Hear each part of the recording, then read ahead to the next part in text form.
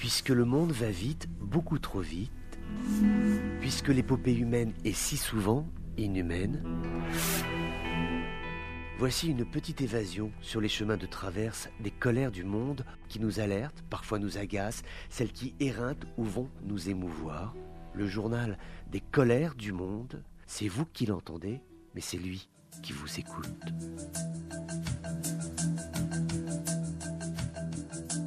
Bonjour à tous, bienvenue dans ces colères du monde. Ce sont des informations qui ont été divulguées par la presse algérienne et qui font état d'une liste qui aurait été mise au point par les autorités françaises qui ont décidé de ne plus accepter sur le territoire national français les personnes qui s'en prennent ouvertement à la France, à ses institutions. C'est donc une liste qui interdit l'obtention du visa Schengen qui permet de fouler le territoire national français. Parmi cette liste, on trouve des ministres, on trouve également des dirigeants, quelques intellectuels. Ce sénateur tout à fait connu, Hachemi Djahaboud, qui avait dit que la France était l'ennemi traditionnel et éternel de la France. Et puis également l'ancien Premier ministre Abdelaziz Djerad, lui aussi, qui est bien connu pour son lobbying, qui est clairement anti-français. Donc, comme je vous disais, des chefs de parti, des responsables dans certains ministères, des personnes qui, d'ores et déjà, n'ont plus le droit de pénétrer sur le territoire national français, compte tenu des propos qui sont tenus à l'encontre de la France et de ses institutions et de ses traditions. Donc voilà, chose qui doit être désormais entendue. C'est décidément un suspense, allez, on va dire que c'est notre grand suspense de ce mois de décembre. Va-t-il y avoir des élections le 24 décembre alors que la haute commission électorale proposait de repousser le scrutin? Eh bien, l'actuelle équipe gouvernementale pense qu'il est tout à fait possible de tenir la date du 24 décembre. D'ailleurs, le Premier ministre désigné, délégué,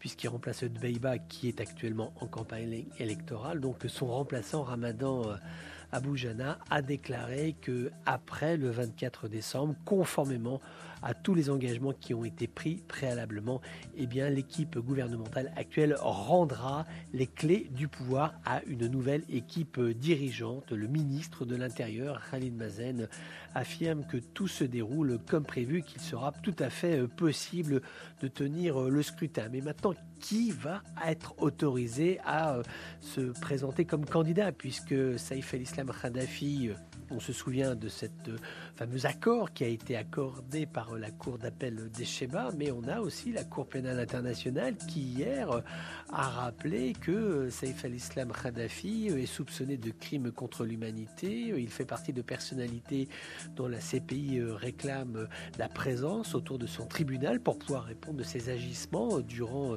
la répression de la révolution de 2011. Donc est-ce que Saïf el-Islam Kadhafi va avoir le droit d'être candidat à cette présidentielle? S'il est élu, pourra-t-il effectuer son mandat? Est-ce que la CPI ne va pas réclamer tout de suite qu'il soit déféré devant son procureur? Point d'interrogation. Cela fait beaucoup d'incertitudes et toujours, d'ailleurs c'est quelque chose qui est assez symptomatique de cette situation libyenne, c'est quand on se dit que tout est devenu difficile, on a malgré tout des points positifs qui apparaissent. Par exemple, cette rencontre qu'il y a eu lieu hier entre un représentant de Khalifa Haftar, le général Abdul Razak al-Nazouri, qui a pu rencontrer son homologue, le général Mohamed al-Haddad, qui lui représente les forces gouvernementales libyennes.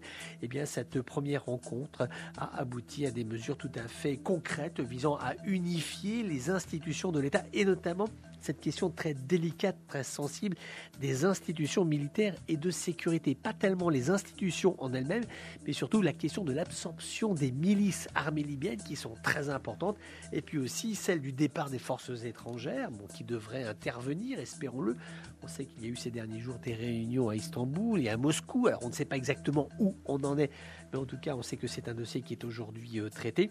Et puis on apprend de sources turques qu'il reste aujourd'hui, d'après la grille de lecture des Turcs, environ 7000 mercenaires qui ont été payés par Wagner pour être opérants donc sur toute la façade est de la Libye. 7000 mercenaires, c'est un chiffre qui mériterait d'être vérifié, mais pour l'instant c'est extrêmement difficile puisque ce sont les Turcs qui l'affirment. Est-ce que c'est un chiffre qui est surestimé? Est-ce que c'est un chiffre qu'il faut lire dans le cadre d'une négociation entre les Turcs et les Russes sur l'allègement, 1, de leur dispositif militaire et 2, des mercenaires qui travaillent pour eux? Point d'interrogation. En tout cas, c'est un chiffre qui vient d'être communiqué par Ankara. C'est un chiffre qui méritait d'être cité. Les médecins, il faut des médecins spécialistes en Mauritanie. Nouakchott a décidé de signer un accord avec Cuba pour faire venir ou revenir des médecins de telle façon à ce que l'offre médicale soit complète, à la fois les médecins généralistes, les chirurgiens qui vont intervenir dans les blocs opératoires, mais aussi toutes les spécialités qui font partie de la médecine au sens le plus large du terme. Eh bien, Nouakchott a des difficultés pour trouver des médecins. C'est un problème que l'on retrouve dans de très nombreux pays. Il n'y a pas assez de médecins dans le monde, pas assez d'infirmières. En tout cas, avec cet accord signé avec les autorités de Cuba, Nouakchott espère pouvoir offrir une réponse médicale complète à ses concitoyens. Ce sera une première lorsque Naftali Bennett, après s'être envolé d'Israël vers les Émirats Arabes Unis, va pouvoir rencontrer le prince héritier d'Arabie Saoudite, Cheikh Mohammed Ben Zayed. Les deux dirigeants vont évoquer les relations bilatérales entre les deux États. C'est une première que cette visite officielle d'un Premier ministre israélien aux Émirats Arabes Unis. L'idée générale étant, au-delà de la symbolique, d'essayer de travailler à ce que les relations bilatérales, telles qu'elles ont été pensées lors du rapprochement entre les deux pays, faire en sorte que ces relations bilatérales puissent exister de façon très concrète dans la vie des citoyens des deux pays. Donc voilà, une visite tout à fait importante qui s'inscrit dans le cadre du rapprochement du monde arabe avec l'État d'Israël. On sait l'Irak en difficulté pour fournir les quantités d'énergie suffisantes pour sa population. L'Irak produit actuellement 15 000 mégawatts d'électricité. Il lui en faudrait 30 000, bien évidemment, pour faire face à la forte consommation d'électricité l'été avec les climatisations et puis aussi l'hiver, puisque d'aucuns se chauffent en Irak, qui est un pays montagneux où certains hivers sont absolument glaciaux dans certaines régions du pays. Eh bien, le ministre irakien du pétrole vient de confirmer que l'Irak est bien en pourparlers avec l'Arabie Saoudite pour pouvoir acheter de l'électricité. C'est assez avancé comme discussion, puisque des propositions tarifaires ont été effectuées par les Saoudiens. Donc les Irakiens sont en train de les étudier, mais ça c'est un processus qui est tout à fait normal et classique et banal, va-t-on dire, dans le cadre d'une opération d'achat sur des quantités importantes d'électricité, de telle façon à ce que l'Irak, qui a une population de 40 millions d'habitants, eh bien qu'elle soit à la fois moins dépendante des sources énergétiques extérieures, parce qu'elle a du pétrole, cet Irak, donc il faut qu'elle puisse également en faire usage, exploitation, traitement, c'est beaucoup d'argent, mais aussi il faut remettre tout ça d'aplomb, donc forcément aller acheter de l'électricité en Arabie Saoudite, c'est tout à fait pratique parce que ça permet, pendant qu'on achète de l'électricité en Arabie Saoudite, aussi de dégager des fonds qui vont permettre de travailler à la réfection des infrastructures qui ont été fortement détériorées par la guerre, par les guerres, va-t-on dire, qui a eu lieu en Irak ces dernières décennies. Donc voilà, ce sont des négociations qui sont en cours et qui méritaient qu'on y prête aujourd'hui attention. À chacun ses colères. À chacun ses colères. Colère, colère, colère, colère, colère.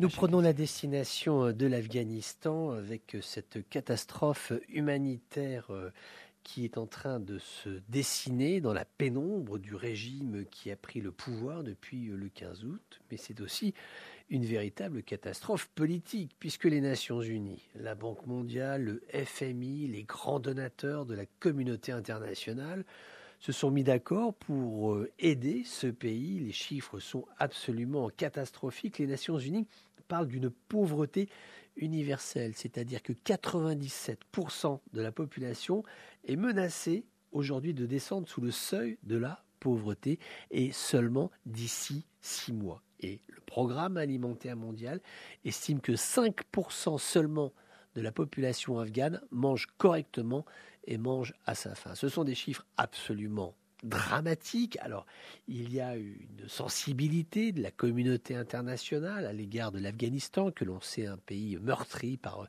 les guerres à répétition, mais ce qui est tout de même absolument confondant, c'est le silence des autorités talibanes qui n'ont rien à dire, rien à proposer, rien à envisager. Pourquoi ces gens-là ont-ils pris le pouvoir s'ils ont si peu de choses à dire? Comment peut-on s'expliquer que la seule façon que eux envisagent d'embrasser l'avenir, c'est de toucher les subsides de la communauté internationale et de ne rien faire sur le terrain? C'est absolument dramatique. Il faut songer qu'on est dans un pays où pour réparer les routes, il y a des personnes qui sont recrutées, embauchées, et comme il n'y a plus d'argent dans les caisses, les gens sont payés en blé. On leur donne des sachets de blé, mais il y a si peu d'argent que le blé n'est pas moulu, ce n'est même pas de la farine. Donc c'est aux gens de se débrouiller pour rendre ces grains de blé en farine de telle façon à ce qu'ils puissent faire du pain avec un petit peu d'eau trouvée dans les ruisseaux des alentours. Donc c'est absolument désastreux.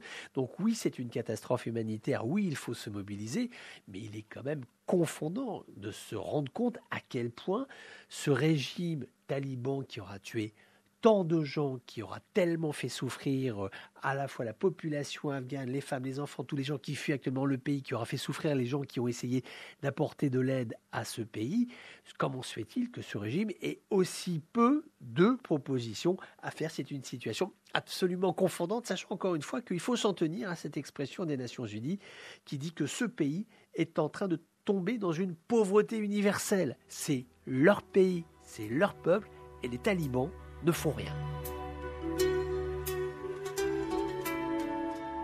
Voilà, c'était les colères du monde d'un jour comme les autres, mais qui n'étaient pas tout à fait comme les autres. On se retrouve bientôt pour d'autres colères du monde.